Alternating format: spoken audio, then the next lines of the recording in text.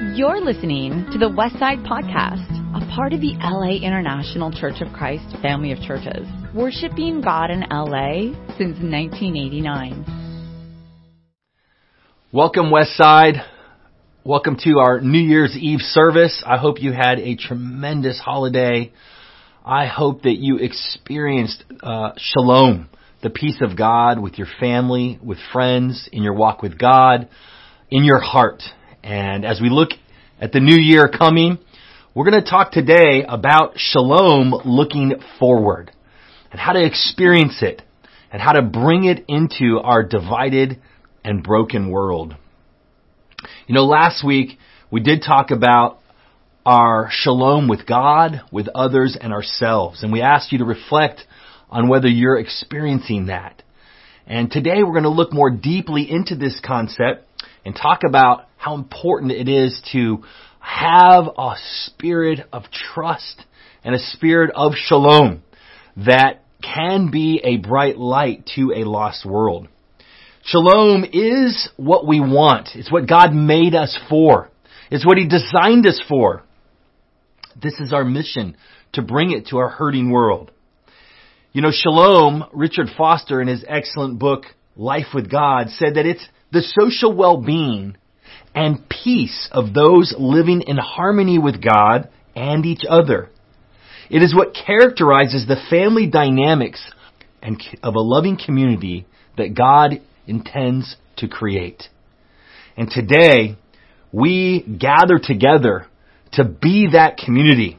Whether you're at home with family in your small groups, if you're listening while you're traveling, we pray that you would sense the universal Spirit of God bonding us together as a family. Now, having that shalom is difficult to attain and even more difficult to maintain.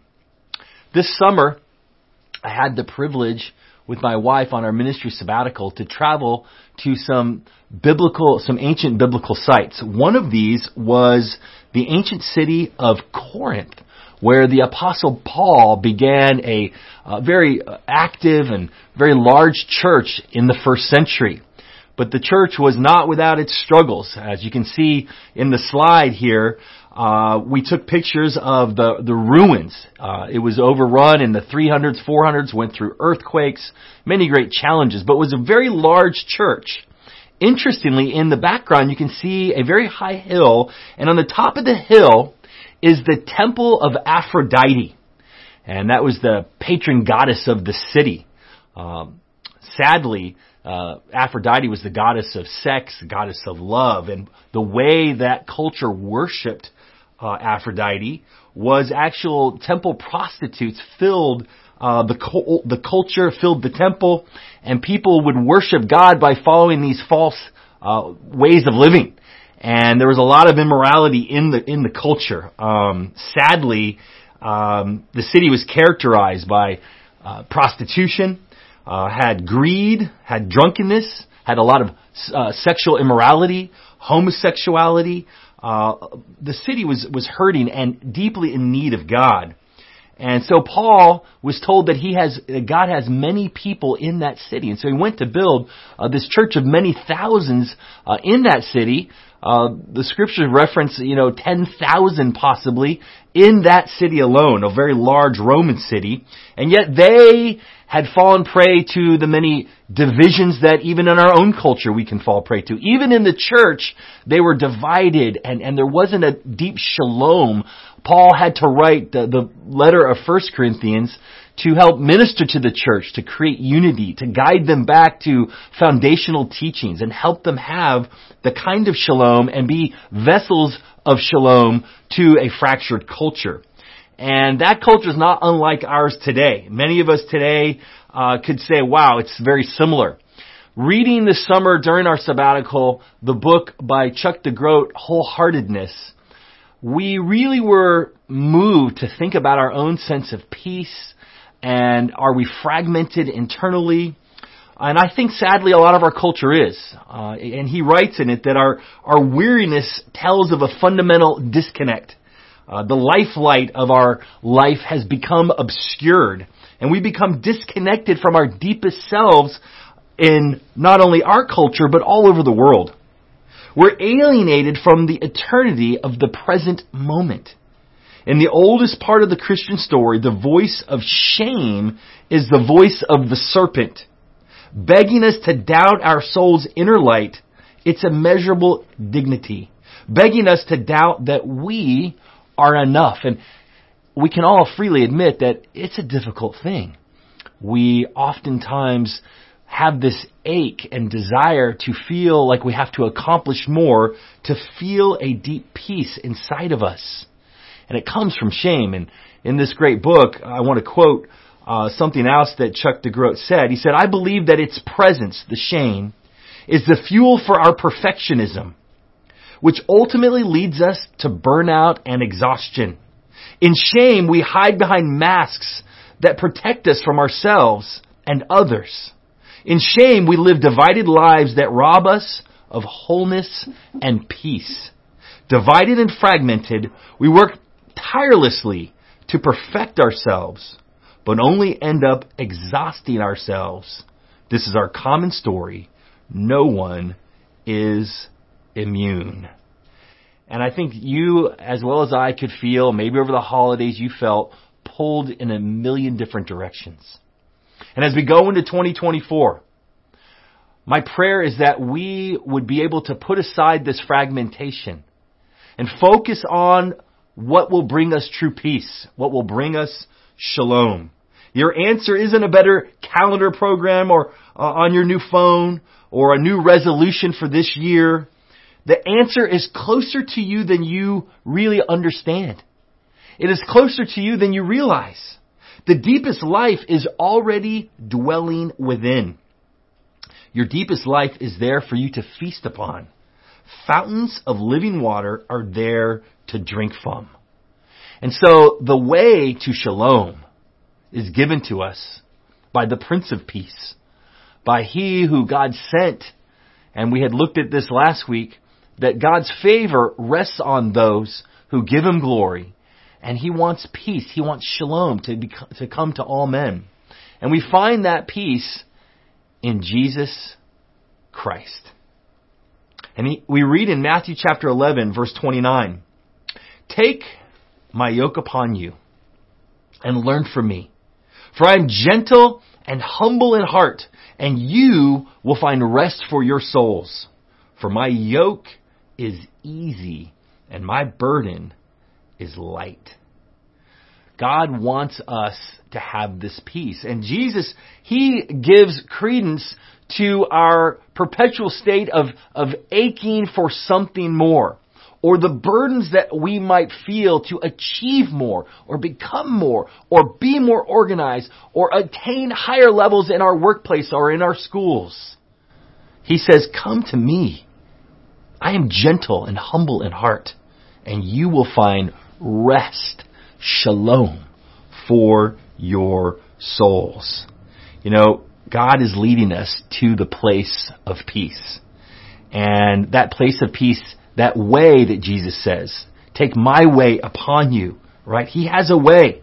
His way is the way of easy burdens. Now, the reality is that doesn't mean we don't have to change. We do have to change. We are going to have to admit some things. We're going to talk specifically, the practicals, a little later on about how we're going to get there. But I want to encourage you that Jesus' way is going to be different than this world's way. And that in this world, it's all the idols. Like in Paul's day, the false idols, they still exist even in our day. Sadly, when Carrie and I were visiting the various shops throughout Greece, in Athens and in Corinth, we noticed some really unwholesome trinkets to buy and things that just spoke to the sexual improprieties of 2,000 years ago, even carrying forward till today. In today's world, there's so many things that grab our attention and can tear us down because they damage and hurt our souls. But the Scriptures teach, and Paul wrote to the Corinthian church, that no temptation has seized us except what is common to man. And God is faithful. He will not let us be tempted beyond what we can bear. Instead, when we are tempted, He will provide a way out so we can stand up under it. We're to stand up under the temptations that grab our attention, that divide our interest, and that, quite frankly, make us feel like we're not who we were intended to be. And a guilt can overwhelm us. A shame can overwhelm us. But Jesus came to lead us out of that shame, to provide a salve for that guilt and emptiness, and for that sense of saying, I'm not enough. Because He says, no, you are everything I intended you to be. Only follow in my way. Follow me, right? He said, follow me, and I will teach you to change this world. And what we find as we study and look at the lifestyle of Jesus and as we reflect on the Word of God is that we are not whole until we are wholehearted in our walk with Jesus. So as we look to 2024, as we focus on Jesus, the way of Shalom, we recognize that this way is not about busyness and achievement. It's not about money. It's not about what people think we should be or what we grew up thinking made us successful. Instead, Shalom comes from being with God. And He wants us to be with Him, and in His family, so we can have true harmony with Him, with others, and ourselves. He wants us to be holy, which means whole. And you attain that through being wholehearted in your relationship with Him. And so again, we are not whole until we are wholehearted in our walk with Jesus. And as we look at this endeavor to be filled with Shalom, to be present with people, and be ambassadors of Shalom to our culture, we recognize that true Shalom with God, others, and ourselves really merges together. They work together. Perfect submission, perfect connection, perfect harmony, and perfect oneness, like Father, Son, and Holy Spirit in perfect unity. God has called us to this kind of peace in our inmost being. You know, we are image bearers of God. He says, I will make them in my image. In the image of God, He made them, male and female. God says our identity comes from Him. It doesn't come based upon what others say we should be or what makes us great. It doesn't come from how we simply feel that day, that week, or that year. Our identity doesn't come from our political leanings, our sexual orientation, or our social media presence. We were made by God to reflect Him to the world because our identity is found in Him. And so, as we read Jesus' words, and we're going to be studying the book of John this year, so many incredible morsels of truth and encouragement. But I want to read this one to you. John 14, verse 27. He says, peace I leave with you. My peace I give you. I do not give to you as the world gives. Do not let your hearts be troubled. And do not be afraid. Jesus says, my peace I leave with you. I give you my shalom, my presence, my being, my state of well-being, even amidst the struggles of this world. And He says, I do not give to you as the world gives. His ways are not the world's ways. For Jesus, the way of ascent in life is the way of descent. I will say it again. The way of ascent is the way of descent. When we finally admit we can't be wholehearted outside of Him. We can't have a sense of peace and true fulfillment and mission and purpose outside of total surrender. It is when we see our very failures that we're called to bow down at the cross and go, God, I need you. And that's what brings us the true peace. And so I have some practicals today to talk about how do we enter into this shalom and how do we stay in this place of shalom. And so I have 4 practicals about shalom and how we can enter into it. The first is this: embrace vulnerability. The second is practice authenticity. The third is cultivate resilience. And the fourth is let go of perfectionism. So I want to talk first about embracing vulnerability. I want to read a verse in James chapter 5, verse 16. We read, "Therefore confess your sins to each other and pray for each other so that you may be healed. The prayer of a righteous person is powerful and effective." How are we going to enter into a place of peace when we're not real about what we're feeling? And God made us in such a way that if our lives don't align with His created intent, then we're going to feel some guilt. We're going to try to push away the feelings. And God has a provision for that. He says, "You're good. I sent my Son to die for you. Only walk in my way. Walk in my love. Walk in my grace." And that means openness and vulnerability. Confessing your sins to one another. And I'll just confess one to you guys right here. And that is, I really didn't even have shalom as I was preparing to deliver today's message. In my heart, I felt, I had all kinds of issues, and I'll talk about this in our fourth point about perfectionism, but I wanted the lesson to be perfect. I wanted it to be exactly a certain way. I had so many ideas, I didn't know what to do, and I felt like I just can't do it. I just gotta be real. I'm not sure I'm ready to deliver the message. And yet, I came to deliver it, and I spent time talking to our dear brother Scott, who's actually filming. I said, "Scott, you're going to have to help me. I've got way more material than necessary. I need some help. I need to be open. I myself am not feeling the shalom necessary to pass this message on." And we sat together. We talked through practicals. His thoughts, his ideas helped me. And today we have, I think, a fantastic message and practicals on how to attain and maintain this life of shalom. But you got to be vulnerable. You got to be real. The holidays just came by.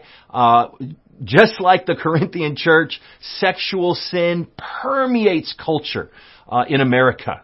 And I mean, even turning on Netflix and Amazon Prime, I'm not sure what you went through over this time, but I want to urge you, God's not condemning. He didn't come to condemn the world. Jesus said, "I came to save the world." Only be open. Take my yoke upon you. Be vulnerable with a trusted friend. Open up about maybe some things you saw or did or said that they weren't in alignment with God. We need vulnerability and realness if we're going to have shalom. Point number 2 about gaining and maintaining this shalom is that we've got to practice authenticity. And similar to the verse we just read, we really need to see honesty about what we're thinking and feeling makes a great difference. In Matthew chapter 5, verse 8 and 9, Jesus says, "Blessed are the pure in heart, for they will see God. Blessed are the peacemakers, for they will be called children of God." Authenticity is crucial if you're going to have wholeness, if you're going to have peace. You got to be real. And sadly, oftentimes we suppress our feelings. I can just share about my own struggle with back pain for many, many, many years. And part of that I've learned through a lot of study of many medical books on this and some great healers on this area, that oftentimes when we're not authentic with how we feel, when we repress anger, I know for me, I tend to be in a positive mood almost all the time, and sometimes I get offended or I might feel devalued or disrespected, and I oftentimes won't express it in the moment. And if I do that, and I had done that for quite a long time, it would go straight to back pain. I would have this repressed anger. And I have this repressed stress. And over the holidays, was feeling some stress about the West Side 2024 budget. We were talking to the staff about it. We've made adjustments. We've got the budget in line. But there's still a call for faith there. But I was feeling enormous stress, and all of a sudden my back pain started coming quite severely. I ended up making a phone call to a dear brother that I just have known for 30 years and just opened up my whole life, all the things I was feeling, the nuances of insecurities and various aspects of how we were going to lead the church and how my role, what it would be, and the things I was having fears and insecurities about. And as I talked to him about it, he said, well, you got a good plan. Work the plan. Make sure you follow through with what you said. And thanks for being open. And that authenticity, my back pain went away later that same day. And I stand here totally fine today. I did have 15 years of back pain, I think from repressed feelings that I just hadn't gotten open and real about. And I didn't understand that they can cause great physical pain. For us to have peace in every way, you're going to have authenticity. Number 3, cultivate resilience. This is very important. Our church has been through many things. Not only our church, our sister churches in Los Angeles, throughout Los Angeles, our fellowship of churches worldwide have gone through many things. All different types of fellowships and tribes of God's kingdom have been through great difficulty in the past years, especially with relation to COVID and its effects and the great polarization of our world. Many things were highlighted for us to learn from. Sadly, we oftentimes went in the wrong direction. And our culture is filled with teachings that, quite frankly, don't align with the Scriptures. And I read an article recently that all the new AI programs, just about every one of them, is built upon what the Internet's overall information flow is. And the Internet's overall information flow is heavily influenced by people's feelings and opinions and not eternal foundational truths. This is going to be a challenge as we move forward, as we try to get our knowledge from a computer that's been programmed by really a culture that isn't necessarily aligned with the past it ought to be. And Scripture occurred to me as I thought about this resilience. And that's in Jeremiah 6 verse 16. I want us to reflect on this. It says, this is what the Lord says. Stand at the crossroads and look. Ask for the ancient paths. Ask where the good way is and walk in it. And you will find rest for your souls. Shalom. The ancient paths. God created each of us. He created humanity and He knows how we work. And He gave us a pathway, a plan. He gave us a biblical narrative to understand His heart. And He gave us a message of ancient ways to live and interact and moral standards that have worked. And when they're violated and not lived by, they damage us in our deepest souls. Church, as we go into 2024, I put before you, CJ and I, the staff, and Mark Shump, we've talked about returning to the ancient paths, making sure that we're holding to God's Word, to His classic biblical ethic, that we understand that each of our lives were changed by this message of becoming a disciple of Jesus and having another man or woman in our life to be a faith partner, a friend, a mentor, a consultant. We talked quite a lot about that, and we're committed to re-engaging this lifestyle of great discipleship, one another Christianity, and holding to God's biblical, clear principles on morality, and not letting the culture lead us down a path that's a slippery slope. And we'll be talking more in detail about many of these concepts as we go forward. I know a lot of you want to hear about what is our church's viewpoint on all the different hot button items within our culture. Well, I'll tell you right now, our viewpoint is the ancient paths. We're not going to veer from God's way. We're going to let the Bible inform us and guide us and teach us, and we will hold to His Word. You know, the fourth thing I want to say is if you want to have a sense of shalom and be led into shalom, you got to let go of perfectionism. That's our fourth practical for today. There's many more, but I want to land on this one. Let go of perfectionism. America is a perfectionist culture. Western society teaches that. We're individuals. You got to be the best. You got to attain the highest. And like I shared earlier, it was even hard to craft all the details of today's lesson because I wanted it to be just so perfect that it took me out of a state of comfort and peace and trusting that God can teach me what to say and how to say it. And perfectionism can lead us down a slippery slope. It can make us very judgmental of one another.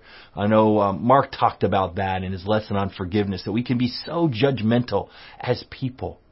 And as Christians, as those who have found the way, we think, the way is I've got to be perfect. Jesus himself says perfect, but if you look deeply at that passage in Matthew where he says be perfect, maybe a better translation is be whole.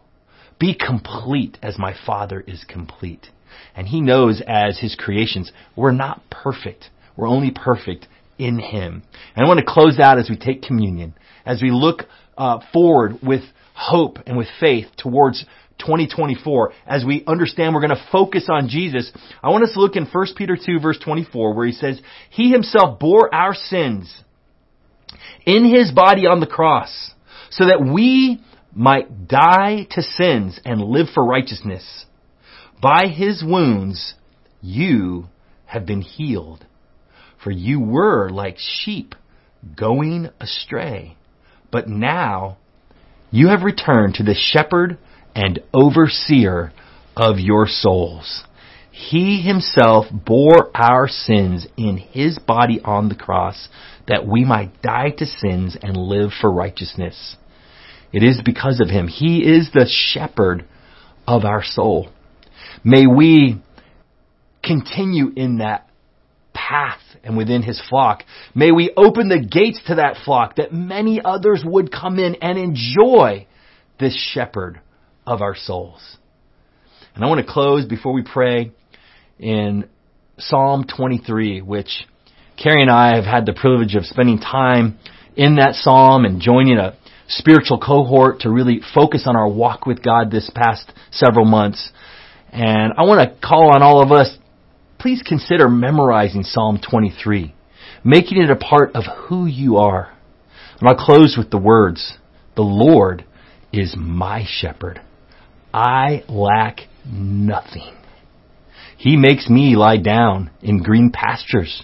He leads me beside quiet waters. He restores my soul. He guides me along the right paths for his name's sake. Even though I walk through the darkest valleys, I will fear no evil, for you are with me.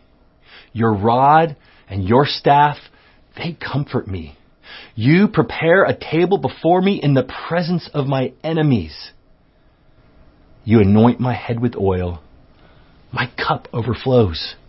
Surely goodness and love will follow me all the days of my life, and I will dwell in the house of the Lord forever. Amen. Let's pray. Father in heaven, thank you so much for your gift of peace, of shalom. We want to walk in your way by following and focusing on Jesus, the author and perfecter of our faith. Lord, thank you so much for this time to reflect on the various ways we can enter into shalom and practice things that can help us have shalom. We want our congregation to be ambassadors of shalom. And as we reflect on Jesus, we know he is our entrance into it. Thank you, Lord, for giving your body and shedding your blood that we might have peace. In Jesus' name we pray. Amen. You've just listened to the Westside Podcast. For more information about our ministry, please visit thewestsidechurch.com or laicc.net.